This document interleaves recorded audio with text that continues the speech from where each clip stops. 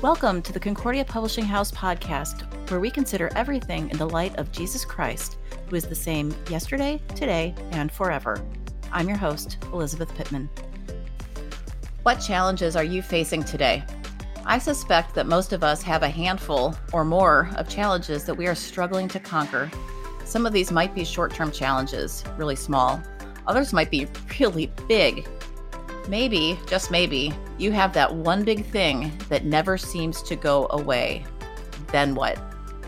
How do you put one foot in front of the other over and over and over again until your one big thing has been toppled? Today, Donna Snow is joining us to talk about perseverance in the face of life's challenges. Along the way, she'll give us tips to confront the challenges, some comfort, and most importantly, hope. Donna is a lifelong Texan and coffee lover. She is an adventurous traveler, avid reader, dabbling gardener, and closet chef. And home will always be her favorite place to be. She has authored over 35 Bible studies, including Perseverance, Praying Through Life's Challenges. Welcome, Donna. Hey, Elizabeth, how are you doing? I'm doing great. How are you today? I am mucho excelente. Oh, that's great to hear. Talk about challenges. You're in the Houston area and you've just had a hurricane level storm come your way. Isn't that right? Yes, we did. But you know what? It kind of sideswiped us. We got a lot of rain, but it wasn't anything like Harvey a couple of years ago. But it was, it's still early in the season, so I'm sure we'll get some more. But it seems quiet so far, which is nice. Oh, that's a good thing. I have some friends on the East Coast who have had the tropical storm knock out their power and cause a lot of, wind damage and water coming their way. So we definitely keep everyone in the face of storms and those challenges in our prayers. Oh, yeah.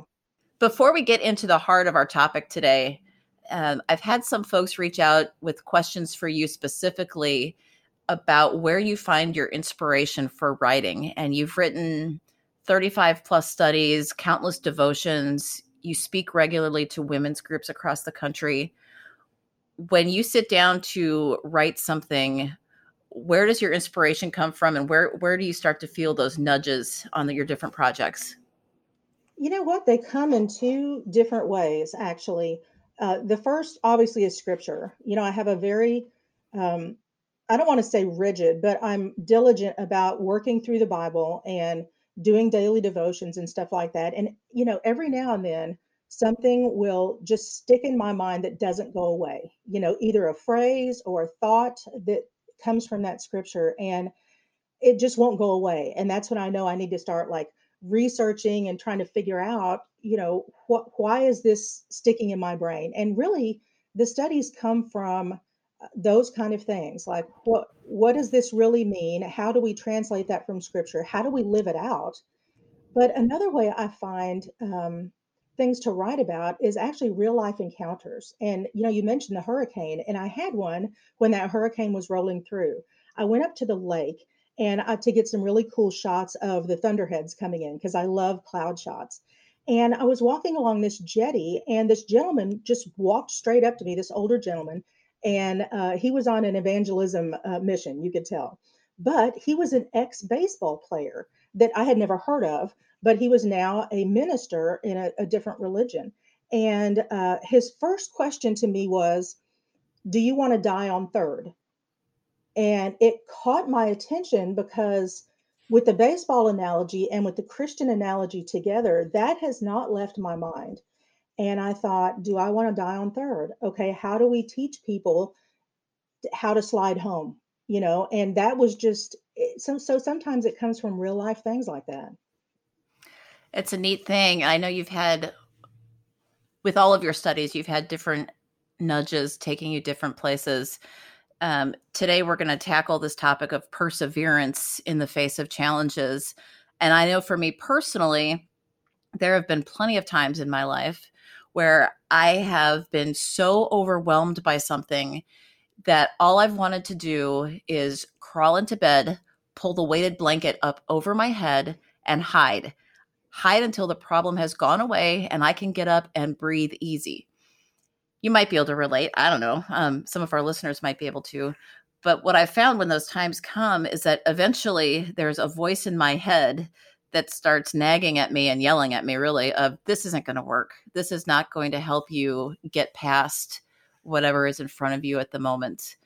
I would imagine that hiding under the blankets is probably not the way you would recommend we go about identifying and confronting the challenges or that one big thing that faces us. Is that right? I think you have just been all of us in that moment. We all want to hide because we want life to go smooth, and we don't want ripples in the current, we just don't. And as you were talking, I thought of Noah, because all he saw was the fact that he didn't know what rain was. What he, God could have been speaking Urdu for all he knew, what is rain? And building an ark for so long, he could only take a certain amount of people with him. And then he was on the ark for so long, and all he saw were storms and torrential rain and no land in sight. And I really believe that that's kind of where we find ourselves with this pandemic. We can't see an end to it, and it can be overwhelming. But one day we are going to have to exit this arc of COVID, and the landscape is going to look different. But God is still there. God is still there. And when we're trying to discern anything, we have to focus on the fact that God is still there and prayer still works no matter what situation we're in. You bring up COVID, which adds a huge wrinkle to all of this because on good days, non 2020 COVID days, we all likely have those things that we're faced with. And they could be anything from finances to parenting to diet and exercise to you name your challenge. But now all of a sudden we have this pandemic on top of all of that. And for once, we all have a shared challenge that we're each having to confront in a different way. How do we sort it all out?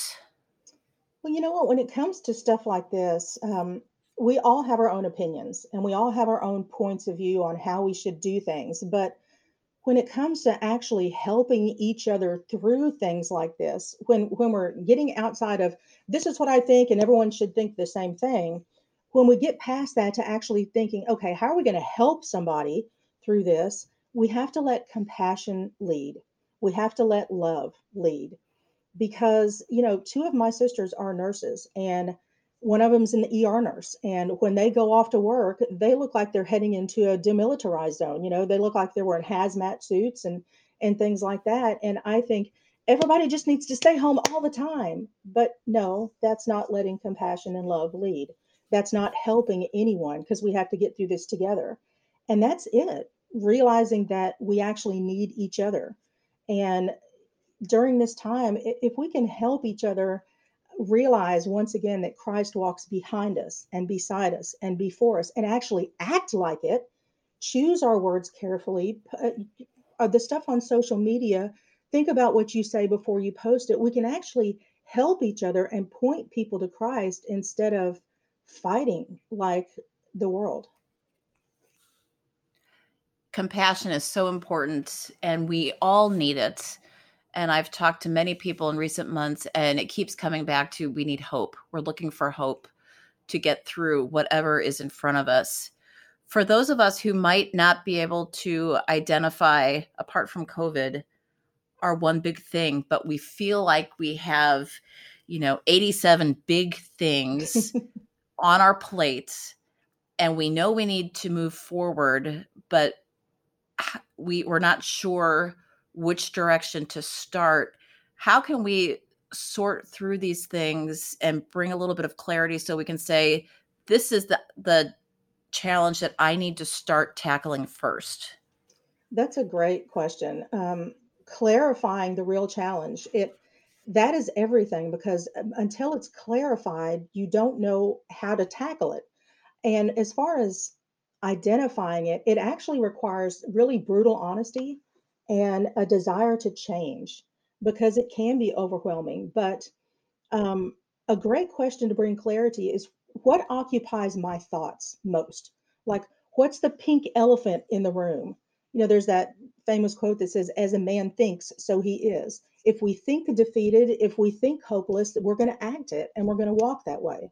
So, how are we thinking about these things?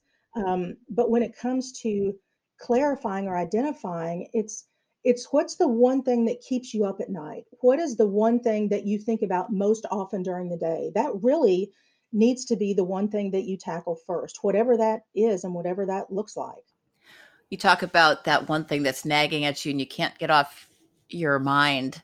And often it'll feel like you're trying to, I know I'll do this. I'll say, oh, it's not that big of a deal, but it keeps coming back. And I feel more and more guilt each time I ignore it. And that becomes a challenge to kind of step back and say, okay, I really do need to pull the covers off of my head and step back and figure out how to tackle it. So once we've identified that big thing, what should our first step be? Well, the first steps is after you've clarified it, you need to really identify the steps to reach it. I mean, once the goal is in place, like Nehemiah building the wall in Jerusalem, he had to identify that that was the most important thing. I mean, yes, there was an economy that needed to be propped up, there were people that needed to be helped, but to bring a secure city again, he had to build the wall. And once he clarified that, then it was okay, let's back up from the goal now and figure out how to get to that and what are the steps to that. And the first thing Nehemiah did was pray.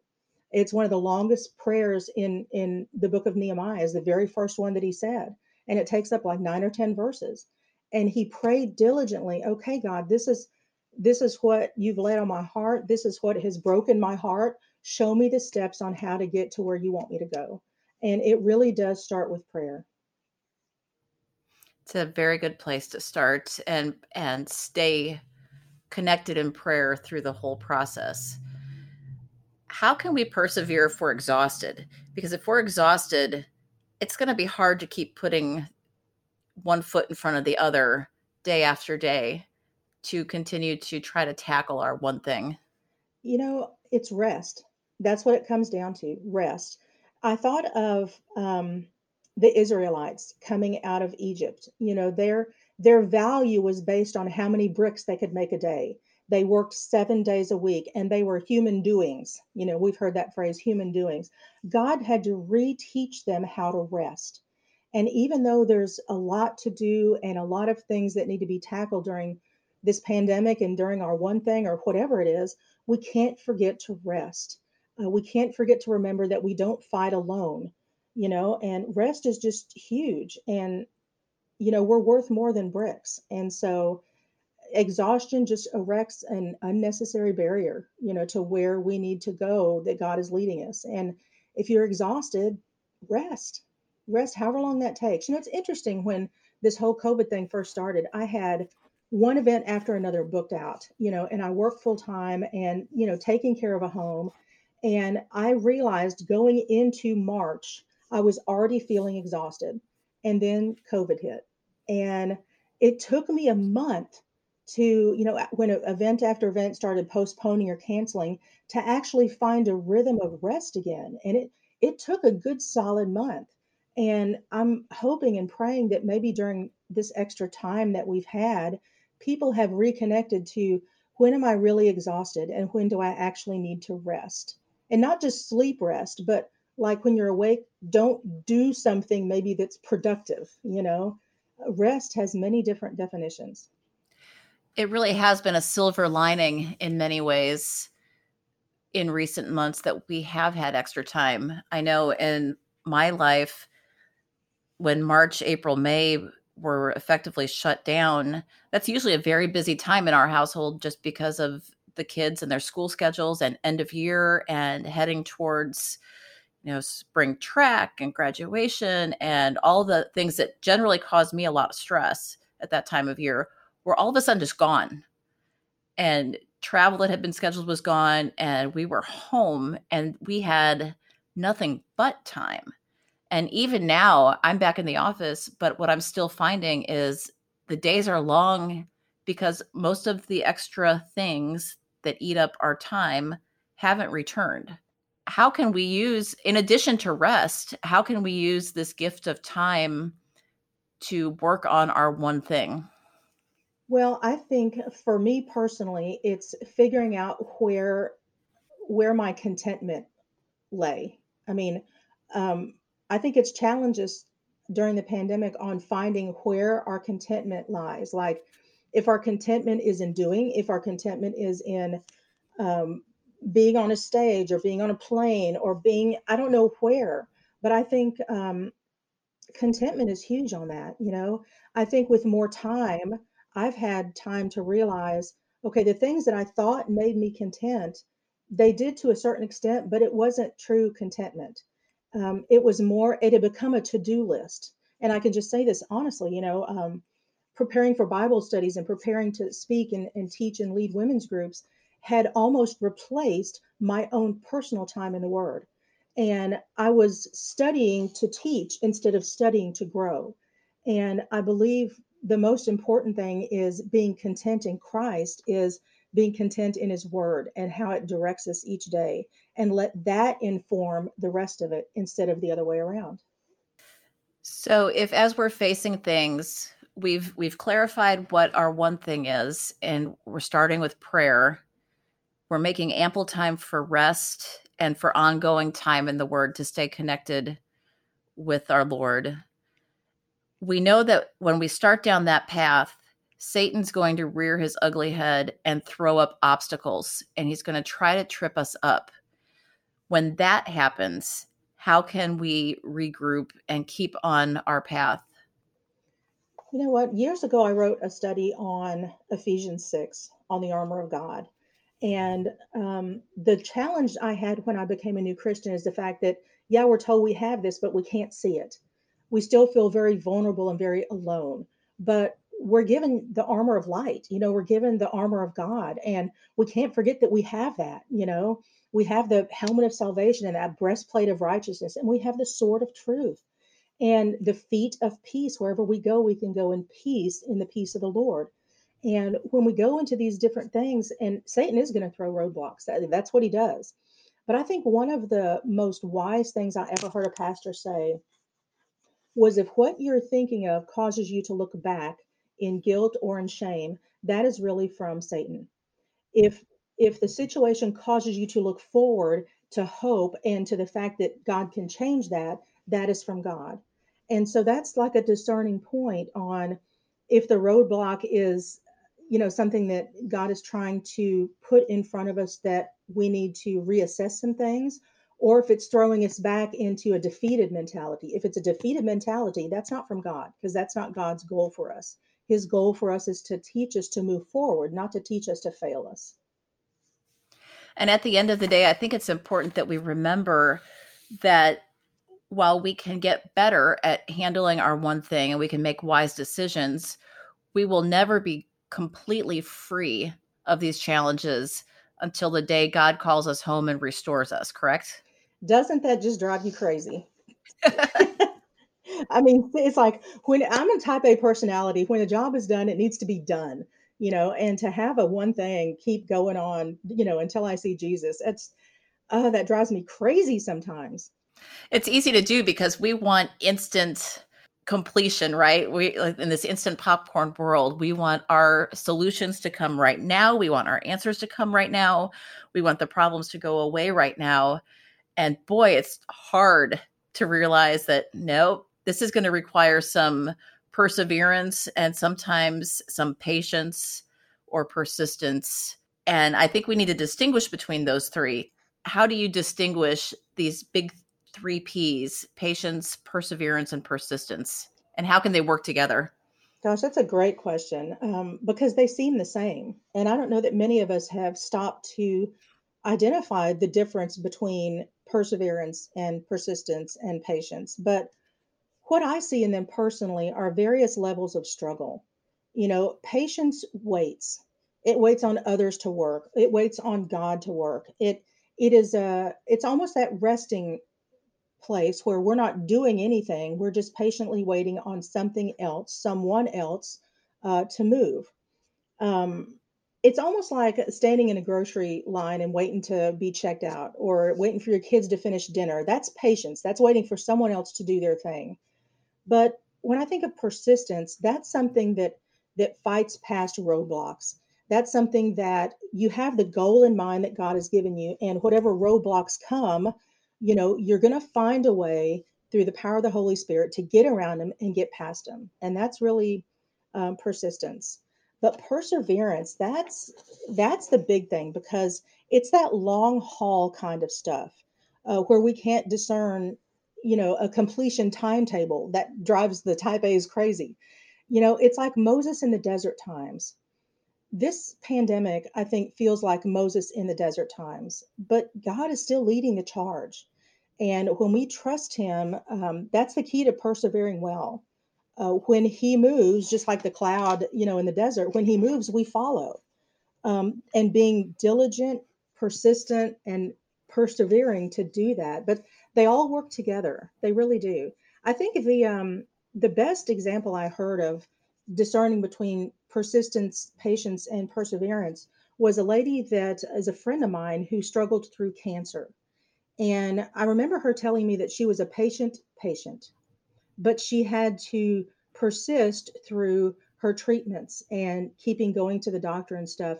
And through all of that, she had to persevere on that road until those treatments and the wise, medical decisions of people had come to a conclusion. But they all worked together, but they were different levels. That's very helpful to be able to clarify that and see how they do work together. And it's a great example. Before we start to wrap things up, are there some specific things that we can do that will help us as we take steps forward on our perseverance journey? Well, I think you hit the head on the nail earlier when you said clarify. We have to clarify the goal. Noah knew he had to build an ark to survive. Nehemiah knew he had to build a wall for the city to be rebuilt. It's like we have to, the first step when we pray is to clarify the goal. What is it that God is urging us to accomplish? And once we do that, okay, then back up. What are the steps to do that? And I love the book of Nehemiah because it shows us the steps he took to pray, to approach the king, to garner the troops, to get to Jerusalem, to rebuild the walls. I mean, it's such a clear delineation of the steps he took. But the first thing was to identify what the goal was first. And until God brings clarity for that, you're really not going to, you're just kind of shooting blind. You really need to know where you're going first and then pray every step of the way. In your Bible study, Perseverance, near the end, you have a 52-day challenge? It is. 52-day challenge. Can you tell us, if we wanted to give ourselves a challenge, what should we do on this 52-day challenge? Well, that came out of the fact that it took Nehemiah and the workers 52 days to complete the wall. And even though there are no miracles in the whole book of Nehemiah, to finish rebuilding the wall in 52 days was just, people could see that that contained the thumbprint of God. And the impetus behind the 52-day challenge is, okay, let's pray through this. Let's memorize some scripture and take steps and see what God can accomplish in 52 days. The first step was prayer. There's different levels of, the 52-day challenge as far as what you want to tackle.